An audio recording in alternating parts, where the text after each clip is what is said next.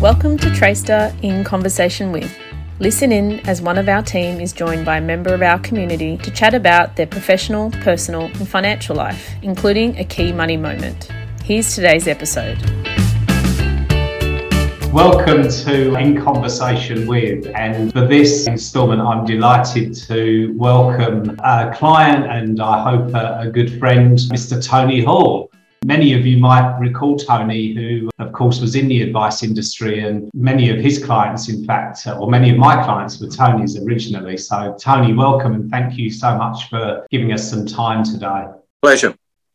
Tony, the background to this podcast was, of course, my exposure to all manner of retirees and, people in different phases and thinking about retirement in different ways. And of course, they've all been affected one way or another by the COVID epidemic and pandemic, and sort of thinking through what that's meant for people. And I certainly have noticed a real cross-section of reaction and response to that. And I thought you and I caught up for lunch the other day and of course had a fantastic time. And I was reminded, of course, that you yourself have been through the whole process recently of having a vibrant retirement suddenly abruptly brought to a halt by COVID, and then you kind of picking yourself up and then, at some point getting back into that vibrant retirement. So I thought we might investigate that a little bit today, if that's okay. Right.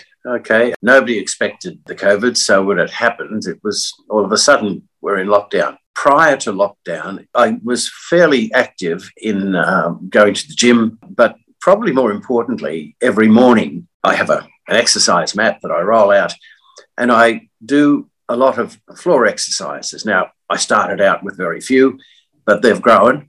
It was a lifesaver, really, that I continued and got better and longer at doing it without, you don't have to rip muscles, you don't have to tear yourself to pieces, but you gradually build it up and you retain a lot of what you would have had going to the gym. And walking's really a good thing. It's good for your weight, it's good for everything, and good for your breathing.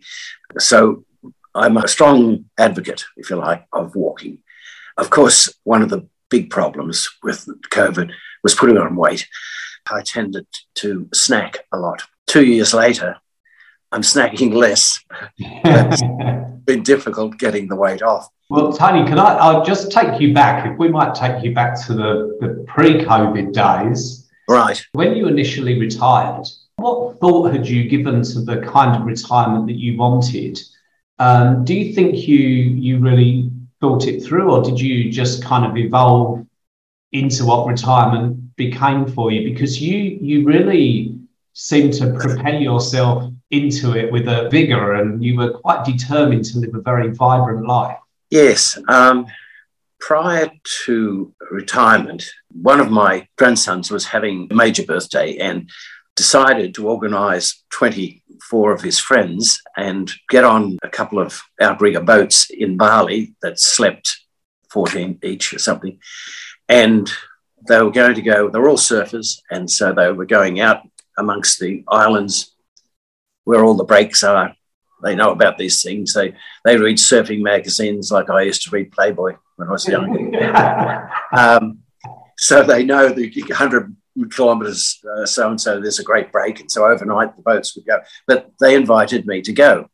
Now, they invited me to go with my son and another three of grandsons. So I participated. I didn't do a lot of surfing, although there are some funny stories that I could tell about them. And so that was a wonderful holiday. And we came back from Bali, and I then retired. And I thought to myself, I had planned lots of golf.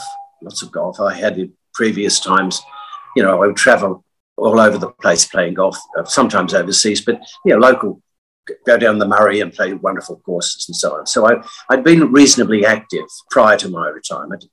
But the business of deciding I'll travel wherever I can. And by coincidence, one of the grandsons and his friends were going to California, hiring a Winnebago. And he said to me, "Do you want to come?" And so I said, "Fine." And so I went to California and I must say I didn't sleep in the Winnebago. It was like Hiroshima inside that Winnebago. So I would go to a motel, and they would come up and do their ablutions, and 2 of them would sleep in the spare bed and the other 3 would sleep in the Winnebago. It was a wonderful holiday, and perchance another grandson was in Mexico surfing, and he said, if you're going to see them, you've got to come and see me.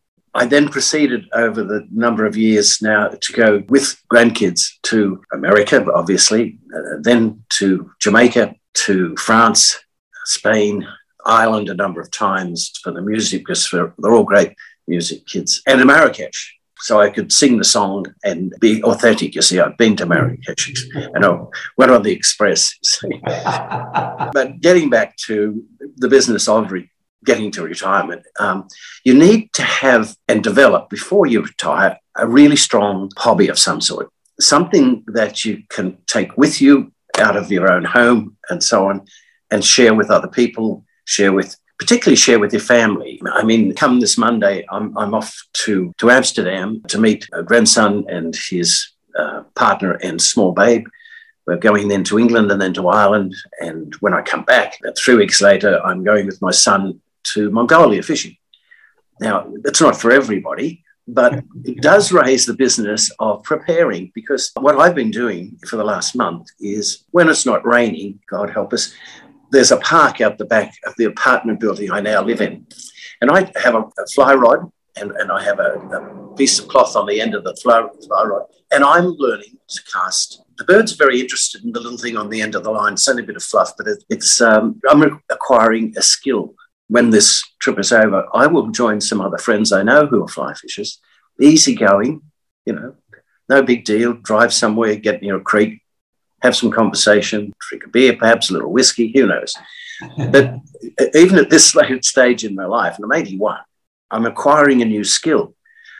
And I think this is maybe a way, had I not had the fortune of things running for me the way they did, this is the sort of thing that one should consider. If you're 55, retiring in 10 years, or 65, whatever it is, you can't just stop work and sit there and make things happen.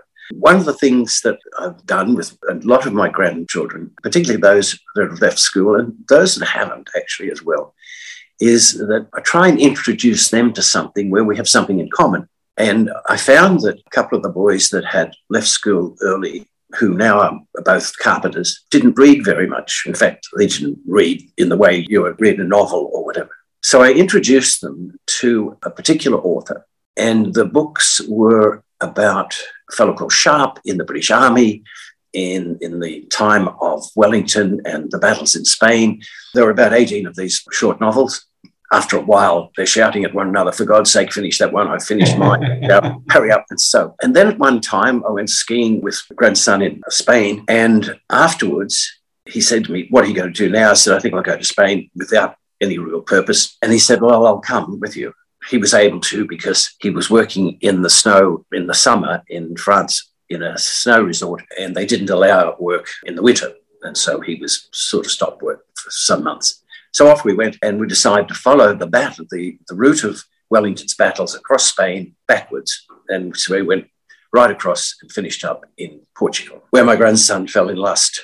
Well, sorry, he fell in love, and we had 3 people touring for a while. But here I found able to connect to these boys. Actually, the girls started to like these books as well. But it gave us something in common, not only to talk about, but it also made these boys readers, and they're now readers. And yeah, I'm really chuffed that I was able to do this, and with purpose. So I'm including my family in these things.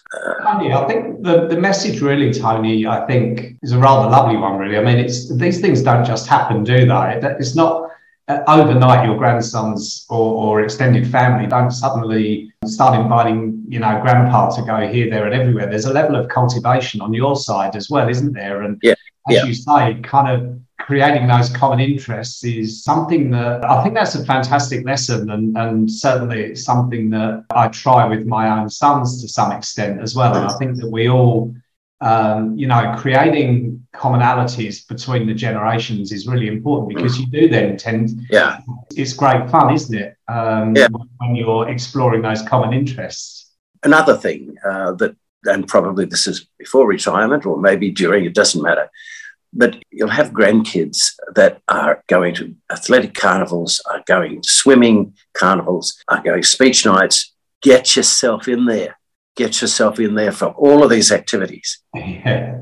And you'll find not only it's really wonderful, but it's very fulfilling to see your generation and the generation after that doing things, and they love to see their parents and grandparents there. Yes. And keep in mind, as a grandparent, you have far more authority than the parents do. Absolutely more authority. The kids never give you a bad time. Give their parents a bad time because that's what they're made for.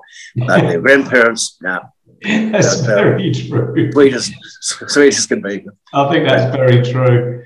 So, Tony, this is all going along swimmingly, and you're enjoying yourselves. You continue to build these relationships with right. grandchildren and obviously your own children as well. And then suddenly, out of the blue, December 2019, we start to hear about a virus in China, and by February, March of the following year, we're all in lockdown. Right. Can you sort of talk us through the initial impact that had on you? And obviously you had trips planned that had to be cancelled. I think Mongolia being one of them, actually. Yes. Well, first of all, for those who might be watching, I'm a widower, so I'm on my own. Contact with other people was very important. With my own children, every Saturday morning, we'd have an hour on Zoom talking about nothing, talking about everything. And that was important. Also, I used the phone a lot. I would ring people, keep contacts. It's very easy to isolate yourself and not so much feel sorry, but forget about that. And while social media can be a terrible thing, it can also be a very good thing. And one of the things that I've learned in retirement is how to use it, which I really didn't. Emails was my best deal prior to retirement. That's the best thing I could do. But now I can use Messenger and Facebook and Instagram and, these things that are now, it's important. Because the people that you want to have contact with will be doing it. And also your family, right down the line. They're all more au fait with social media than I ever was, or whoever I'm talking to now. I didn't, for instance, get in contact with, say, Coles or Woolworths to get deliveries. I would email one of the kids or my grandsons and give them a list, and they would appear out on the driveway, because I'm on the ground floor, but I'm up about 10 or 15 feet. And so they would arrive there, and I had a heavy shopping bag and a rope, and I lowered it down. They filled it up, and I pulled it up. It didn't matter about the groceries. It mattered about the contact.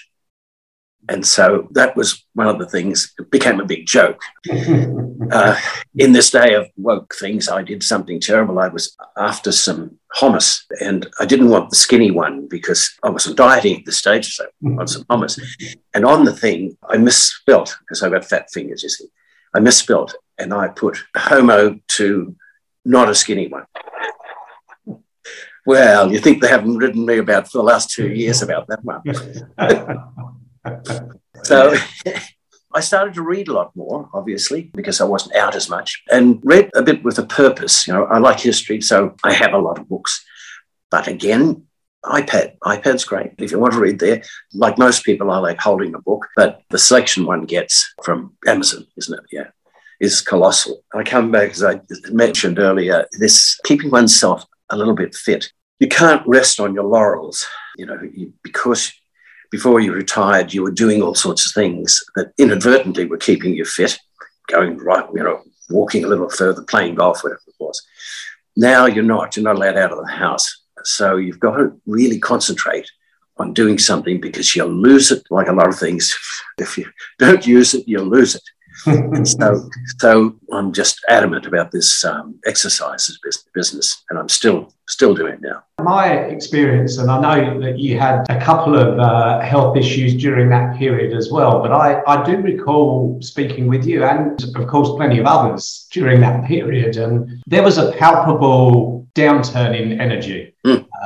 From just about, I don't think that necessarily just goes for the older generation, by the way. I think that it kind of happened across the board. And as you said, COVID kilos and, vanity kind of goes out the window as well, because you don't have to think about being seen or going anywhere or, dressing up to go for dinner or anything like that. So all of those things sort of came into play. And also it appears for me, now when we look back, it's almost forgotten 3 years. And, we talk about memories and that 3-year gap almost doesn't exist. And we talk about things that we did a couple of years ago when actually it was 4 or 5 years ago. I guess the next part I'm interested in is as we kind of continue to emerge in one way, shape or form, even though it's still COVID is still very much in the community. How did you come out of that enforced hibernation? What re-energized you? How were you able to shake off the cobwebs and start to go back to doing the things and having that vibrancy in your life that you had before 2020? Terribly selfish reason, but it was a good one for me, was that there were half a dozen pair of trousers I couldn't get into. And so here's a motivation, lose some weight. And that was a big one for me. Also, it was only a few years before the COVID that I'd gone to Tanzania and, done a stupid thing. I think we should hear the story. Right. Well, back to Portugal and my grandson falling in lust, you see. He then says to me, Grandpa, what are you doing next year? And I said I hadn't thought about it because he was going to be back at the snow. I was going to see him again. So he said, after the skiing, what are you going to do? And I said, well, I hadn't thought about it. So he said, well, why don't you climb Kilimanjaro? Yeah, I said, yeah, thanks a lot. People die on that mountain, Dave. He said, yeah, Grandpa, but it would be such a cool death. And that planted the bloody seed. And it irritated me all through our summer here. And I made the decision that I would climb the mountain. Now, keep in mind at this stage, I thought it would be a bit of a doddle. You walk up, come down, have a few beers. Take a few days, but, that's it.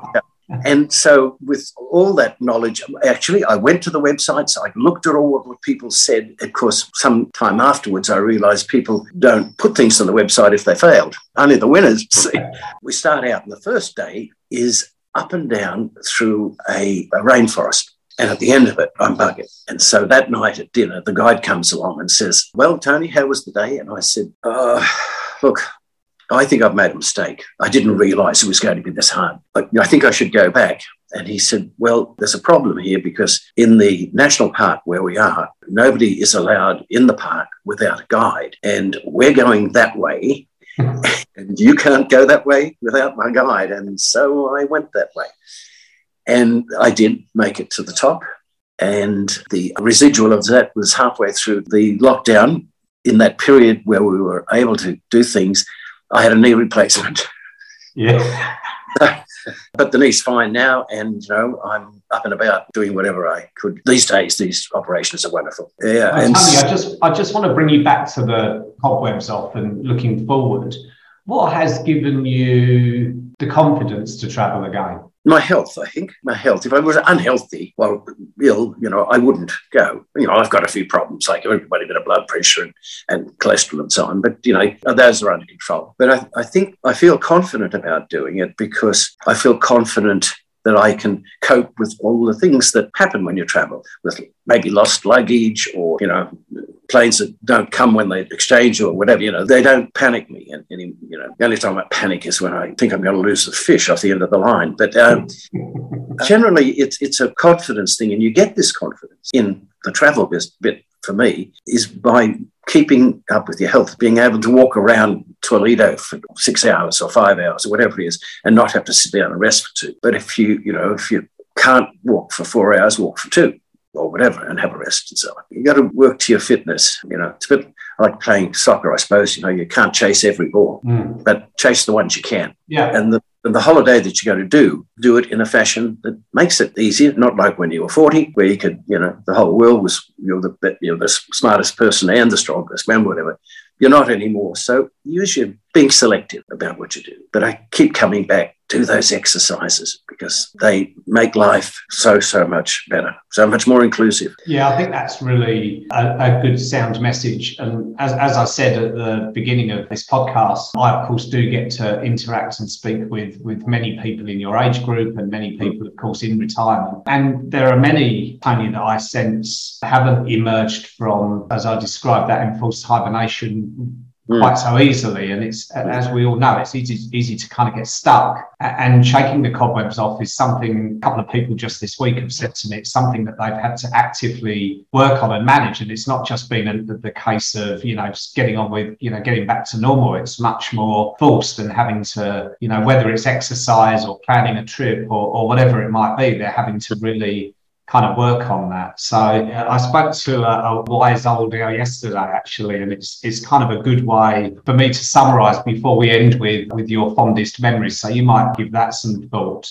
Before I ask you to do that, a couple of what I hope are practical tips, which were handed to me by, as I said, somebody that is in that category of forcing themselves and to get back and to start to live life more fully again. So the first thing he said is, don't allow fear to dominate your life, which I think is really important. The other thing, which I thought was fantastic, and I've not really thought about it before, and you actually alluded to it, Tony, around health. Go and see your GP and understand what your individual risks are, because the world has been kind of diagnosed as a single person for the last 3 years. We've all been herded through vaccination programs or whatever it might be, and there's been very little kind of one-on-one discussion around the risk of COVID to an individual. And we've sort of thought more about it as a risk to people in general. So I think going to visit your GP and getting some reassurance around what the risks actually are is kind of really important. Yeah, I agree. I thought it was a really good tip. The other thing he said was to find a travel company that you trust. And that's quite interesting. Now, everybody, of course, has their own views on this, but for him, he found a boutique travel company where the health and safety measures that they're taking are very strong. So they're using, sort of surgically approved masks for everybody in the buses when they're moving around, those sorts of things. So for some people, they wouldn't like that, but for others, it gives them the sense of safety and security that they need. So that was his second tip, which I thought was really good. Finally, was take it baby steps. Just kind of don't rush out and do a big trip to Europe if that's not where you're. Or do a smaller weekend trip, keep it domestic, interstate maybe, that sort of thing. Yep. And the final one was I guess one that you added actually, Tony, which was seek out willing relatives or friends that you can travel with, which might again give you an added sense of security. So if something does go wrong, as you've said, it might be nothing to do with health these days, much more likely to be lost baggage or something like that. But if you've got the support of somebody that you trust, that often can make those things a little easier to manage. So I thought they were a really good group of practical tips for people that sort of struggling to get out and maybe do some of the things that they had on their list they've not been able to do recently. It's surprising, just to add, your local council, get on their website or on their mailing list. There's an enormous number of inclusive things for people who have retired, really good ones. Anyway, sorry, I interrupted. No, not at all. No, thank you. That's very much what this session's about. So, and I think, that maybe that we convert some of this to text and send some of the tips out just because they're no doubt very useful. So, Tony, to finish up, and frankly, for me, this is what this is all about. You reach a certain stage in life where you understand how redundant material things are. You realise now that life is all about creating memories and, really enjoying the relationships you've created. So on that basis, what are your fondest memories in retirement? Have you got a couple that stand out? There are innumerable things. I mean, we talk about the birth of great-grandchildren, all those sorts of things. But from the point of view of simply retirement, a couple of incidents. One, of course, was climbing that mountain. That was certainly a highlight. And it was ridiculous, but it was a highlight. But the other one that comes to mind was that I'm with grandson Dave again, and we're in Spain. And every evening we would go and have a few drinks, a bit of tapas perhaps, and so on. Well into this holiday, and we're sitting in a bar, and we've had more than a few. And Dave says, I said to Dave, how's the beer? He said, great, I like the beer. He said, how's the wine? I said, well, look, I'm drinking house wine because I really don't know any Spanish wines. And 3 weeks that we've been going, I haven't struck a bad red on the whole journey. And of course, even if I did, if you can't be with the wine you love the wine you're with. Oh, he said, Grandpa, that's great. He said, you should get that as a tattoo. because they've been on me for years. You've got to get a tattoo. You've got to get a tattoo. And I said to him, well, okay, Dave, tell you what, you get the tattoo on your bum, and on my bum, I'll have an arrow that says, see Dave's bum. And I told his father about it, and his father said, you better not get into any public showers, let me tell you. Good stuff.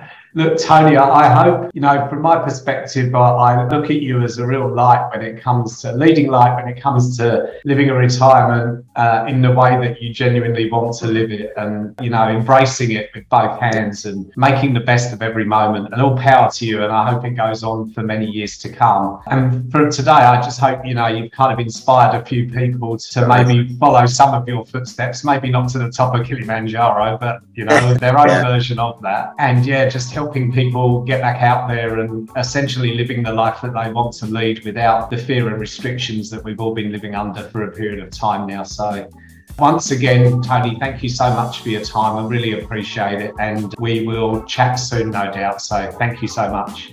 Okay, pleasure.